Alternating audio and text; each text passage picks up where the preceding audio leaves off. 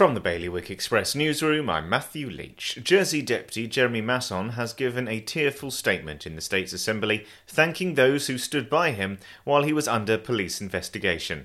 The former Education Minister was arrested in March, but ultimately had all charges dropped. He told fellow members that he believed he had been the victim of an extremely malicious, politically motivated attack. Meanwhile, politicians in Guernsey expect that the majority of funds incurred by the public trustee in extremely serious multi-million-pound legal action will be recovered eventually. The Jersey government has narrowly avoided being formally reprimanded by the State's Assembly, but politicians nonetheless made clear that ministers need to do better. Senator Sam Mezek's vote of censure proposition was defeated by just 4 votes. And a Guernsey politician who voted against the Civil Contingencies Authority's retention of executive powers is concerned that those who question the CCA's decisions are being lumped into the anti-vaxxer movement.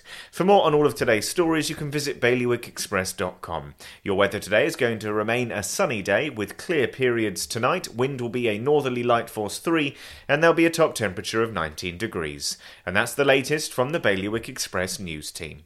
Regulatory Compliance Manager, software designed to simplify JFSC reporting. Visit xrm.je for more information.